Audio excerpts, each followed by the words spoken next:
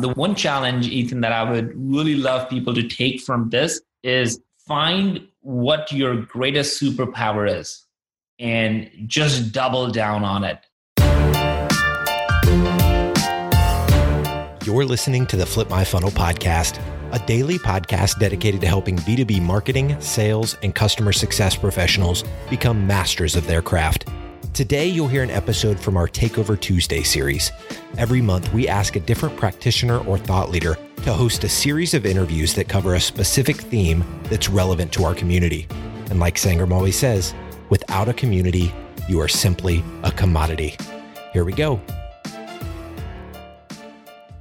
Sangram here. Welcome to the final episode of this Tuesday Takeover series where Ethan, who's the VP of Marketing at BombBomb, has been leading this series of evangelism. He had the Evangelist from Amazon, the Guy Kawasaki, the incredible first ever evangelist. And now finally, I think he has run out of options. So who are you going to have as the person who's going to interview the last for this? This person is you, Sangram. You were the first person I wanted to talk to about it. And you really echoed is nice.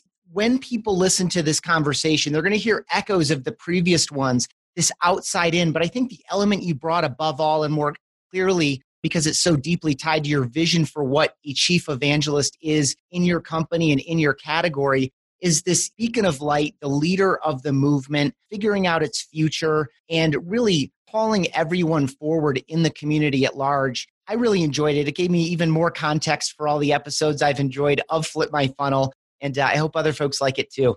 All right, man. Hopefully this won't sound too narcissist of me kind of sharing my journey in the process, but hopefully I really enjoyed sharing and just reflecting back on some of the learnings. So here we go. Welcome to another episode of the Flip My Funnel podcast. I'm your guest host, Ethan Beute, and I am so pleased, A, that you're playing this, but B, that I'm joined by the show's real host, Sangram Vajre. Sangram, welcome to your own podcast. That is surreal right now. I am so honored, man. The interviews that you've done so far with Guy Kawasaki and the other evangelists, oh my goodness. Thank you so much for doing it. Yeah, this all started with just my interest in you and your role, and then thinking about, several hundred episodes into your own podcast. I'll bet your listeners would like even a little bit more about your background. So I pitched that, you pitched it back to me, and it's been a blast. It's been really interesting to talk to different people, of course, all of the same title, but with so many different experiences. So I'm really looking forward to getting into your experience as over a year in now as chief evangelist and, of course, co-founder of Terminus. You ready to do that? Let's do it. Okay, so let's just start with that chief evangelism, or as you say on LinkedIn, the accidental evangelist. Talk about that title. What does it mean to you and or to your company? Well, so I say, it's the chief evangelist. And at the end of the day, if you're a co-founder of a company, you pretty much do any and everything from sweeping floors to, going in and doing calls for customers, right? So your role really is everything. And as I moved, after 3 years of being more on the marketing side, but truly just being part of all these different functions, I started to realize that it is extremely hard to focus on one function when you're a co-founder and you're trying to influence all the different functions. So it just it became more and more clear that I'm not doing a good job of balancing my travel, my team, and my influence on all the other functions and what's going on with it. So it made sense for me to now have literally go from having a lot of different departments kind of reporting into me to saying, nobody's going to report into me. I'm actually going to have no direct reports whatsoever. And what I'm going to really have is be part of all the strategic conversations we need to have internally, and then be just out there evangelizing whatever we are trying to do, whatever the community is doing, be an inside out and an outside in leader to just share what's happening out there in the world as well. So it really came through as an accident, which is why I say I'm an accidental evangelist. But it makes so much sense. I really like this inside out concept. So let's go to that a little bit. The way I would ask the question is, what does success look like? And how is it structured and measured?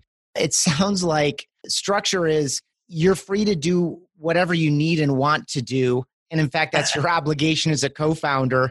And so what does success look like to you? And is it actually measured, or is it just this get everything done, get whatever done needs to happen, founder mentality? Well, I mean, there is part of it, but I personally, and to your point, me and my co-founders have been very, very generous. The investors have been very generous with me because this is such a new role. To your point, that nobody really knows how to measure it, and all the people you have interviewed, it's like, one, they're not that many, and then two, it's really hard. Nobody really truly have a clear set of metrics like a typical functional leader would have. So it's a great question, what a picture of success look like, and what I'm trying to do is being extremely transparent around the things that I'm doing and being overly communicating with the existing ELT team, with our board members of what things are happening. So for example, we started last year by saying, okay, this is now becoming official.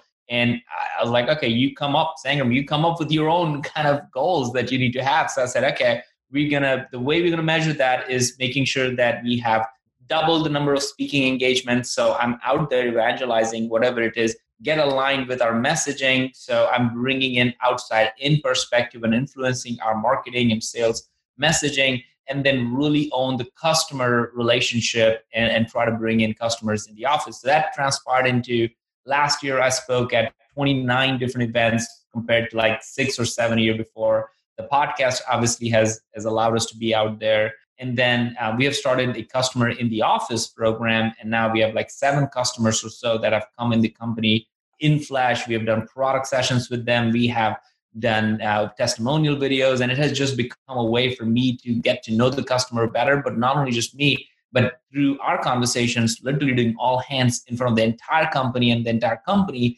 getting to know our customers better. So how do we evangelize through our customers? Evangelism has also been the focus. So that really became last 2018. And then now when we started looking at 2019, my goal now as I'm rewriting it is, because I get to rewrite it every year, is like, okay, well, the speaking, now that's table stakes. Let's not make that as goal. That should be business as usual. Podcast, business as usual. Now what is the next thing we need to do? And the things that I'm starting to focus on is like, as we are growing as a company, how can I influence and help the sales team in a bigger way, not deal by deal, not hand-to-hand combat, but really big. So my focus is figure out a couple of 2 or 3 strategic partnerships that we need to tie ourselves to that will 10x the business of Terminus, and then really build this Flip My Funnel community into truly a big mega community through all the things I'm doing through Flip My Funnel, and see if that's really where it becomes synonymous to what HubSpot and Inbound is, and Salesforce and Dreamforce is, and so should Terminus and Flip My Funnel be. So that's kind of the big idea. Wow, I love your ambition. I love that you set goals last year, blew them out. I mean, just on the 7 engagements to 29 is obviously quadruple, not double, and that you regard those as table stakes, and that you're just keeping going. That sounds like the spirit of a true evangelist, to just keep going and get the word out more and more. And it sounds like you have a really good expectation for yourself and goals for the company. In your experience, what types of companies should have an evangelist? So for you, like what were some of the triggers? I mean, obviously you felt an obligation for the betterment of your team and for the betterment of the company overall to get directly out of operations and step into more of this. I'm still a leader, but even without the formal authority of direct reporting, you're obviously a leader, not just in the company, but in the movement.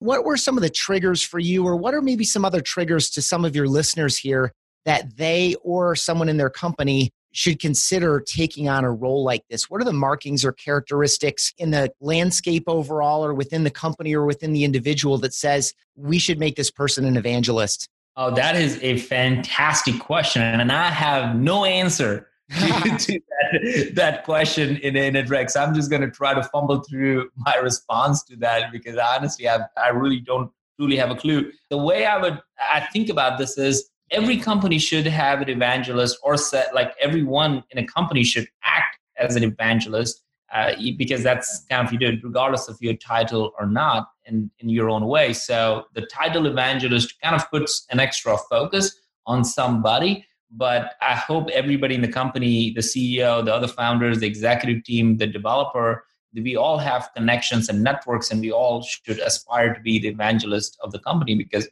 we should love where we work. If not, go find another job.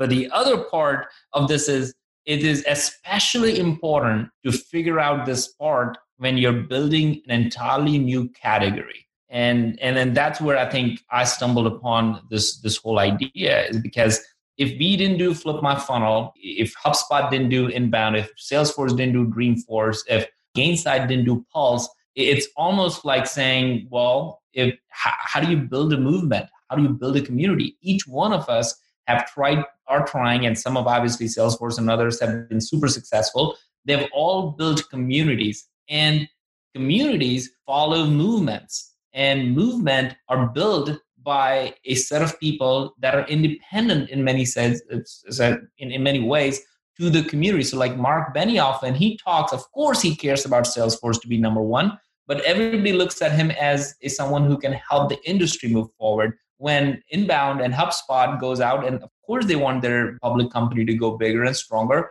but Dharmesh and Brian, who are also investors in Terminus, they look at this as saying, this is how we're going to create a movement so that we're ahead, and we are going to help, and our community is going to help us figure out what are the new set of products that are platforms that we need to launch. So in many ways, I think it's extremely important to have a clarity around this thing when you're building an entirely new category, because there's no category of one, and you need a movement. And for a movement, you need a community. And for a community, you need a concerted effort to build that.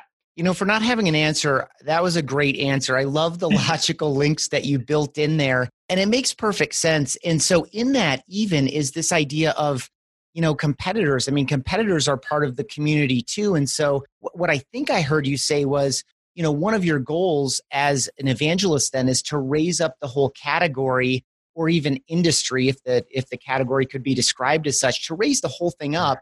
And in that way, it's going to benefit everyone that's participating, including obviously the company that you co-founded.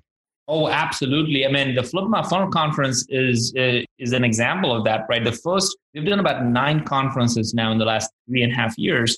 And the first few conferences that we did, we literally went city to city building this thing. And because nobody knew ABM, so we went to people instead of people coming to us. So we went to Austin, Boston, Chicago, San Fran, all these regions. And we had competitors like, people would consider Engagio and Demandbase and all the other players in the ABM space. We had them speak as a keynote speaker at our conference. So absolutely, 1,000%, because without if you're excluding them, then you're not helping your community. You're not growing yourself. You're not helping the community grow. Then it's a user conference. Like we should stop calling that as a community event, right? So it's the user conference. Now, when you bring your competitors in it, or at least we always had an open doors for them. Some may choose to not be there now because it's getting increasingly more competitive. But it's not a user conference. It is a community event. That's an excellent viewpoint. And it's just so, it's consistent with who I've known you to be, which is open and giving. And that philosophy really comes through in this conversation and in the Flip My Funnel execution. Let's switch it up just for a minute. So you spent 3 years as a chief marketing officer at Terminus. And of course, you felt like your obligation was to like step up another level. I'm sure you appointed another amazing CMO. Prior to that, you had 2 years as head of marketing for Pardot by Salesforce. How does your marketing background lend itself to this type of work in particular? What skills and challenges that you overcame and skills that you developed as a marketer lent itself to this direction in particular? None whatsoever. And the reason I say that is because a traditional demand gen marketer, if you look at their job description and my job description, you would not find any similarities there whatsoever. You look at a product marketing job description in mine, you won't see it. If you look at a writer or a journalist in the team or operations person in a marketing team, for every single person you would hire and put a job description together and put a description of what I think doing in the last few years, there is not a single match there. So no, there is nothing that I would say as a marketer. Now, the flip side of that is as a category, because I had the great fortune to be at Salesforce through the acquisitions, I feel like I learned a lot what it takes to be a category leader from Salesforce and other companies, ExactTarget, because they were the first to acquire us because they were leading the category of email. So what I learned was more of this idea of scaling a business, idea of building a culture where community first becomes a thing, an idea of like having the first movers advantage and bringing everybody together as opposed to trying to lift everything by your own muscle and power and might instead of just bringing the community to help lift. I think those are the principles and things that I've learned that I don't think it's a standard job description for anyone. As a matter of fact, I would even not hire anybody with like that because it's so off to the conventional wisdom of marketing. It really goes back to what problem we're trying to solve. So today, I wouldn't hire in our company, our CMO, who's incredibly amazing. I almost feel like I report to him now, right? Because I'm trying to help him do what he needs to do. And I want to be an outside invoice for him for the messaging and things like that. But he runs marketing, Derek Slayton, a phenomenal CMO. And I'm learning so much for him. But his job is to scale the marketing organizations. Very different CMO. Somebody CMO who's starting at a new company, their job is to probably build a lead gen, kind of really trying to build that function of it. At some point, like Ryan, G2 Crowd's CMO, his job is, because G2 Crowd is already winning so big and growing so fast, his job is to build a bigger brand and a presence in the marketplace. So I feel like the role of a CMO is so different at a different stage in the company that it really totally changes based on what the needs are of your organization and what your organization believes in is the priority for you. That's great. I have now spoken with a marketer by background, a customer success professional and customer support professional, a developer, and a salesperson. You and I both spoke with Guy Kawasaki, who essentially came into Apple from a sales perspective. So this idea that marketing isn't the gateway per se, just hearing you say that, I think, gosh, I spoke with people from 4 clearly different functions in an organization, that all relate. And so it really is, I think, about the individual and the knowledge and, of course, the passion. What are some other characteristics of a great evangelist? Yeah, well, I feel like the number one thing that I start thinking about as an evangelist, in my view, is to focus purely on the problem and not the product.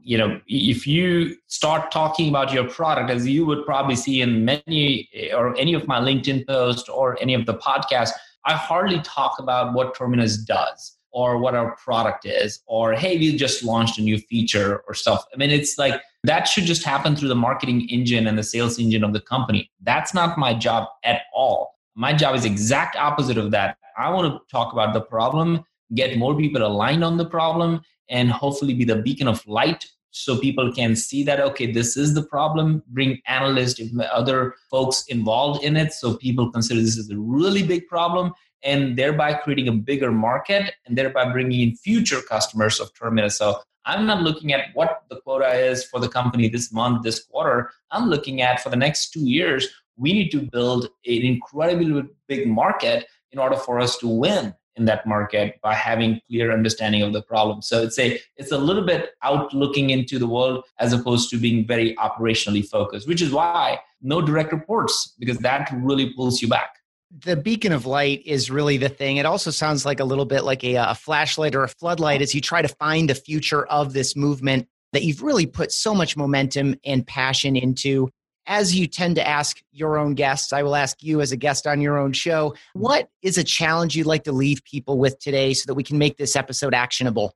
Thank you so much, Ethan, for doing this. The whole series has been phenomenal for me to be part of, listen. It's such a grateful experience. So thank you for doing that. And thanks for everybody listening to it.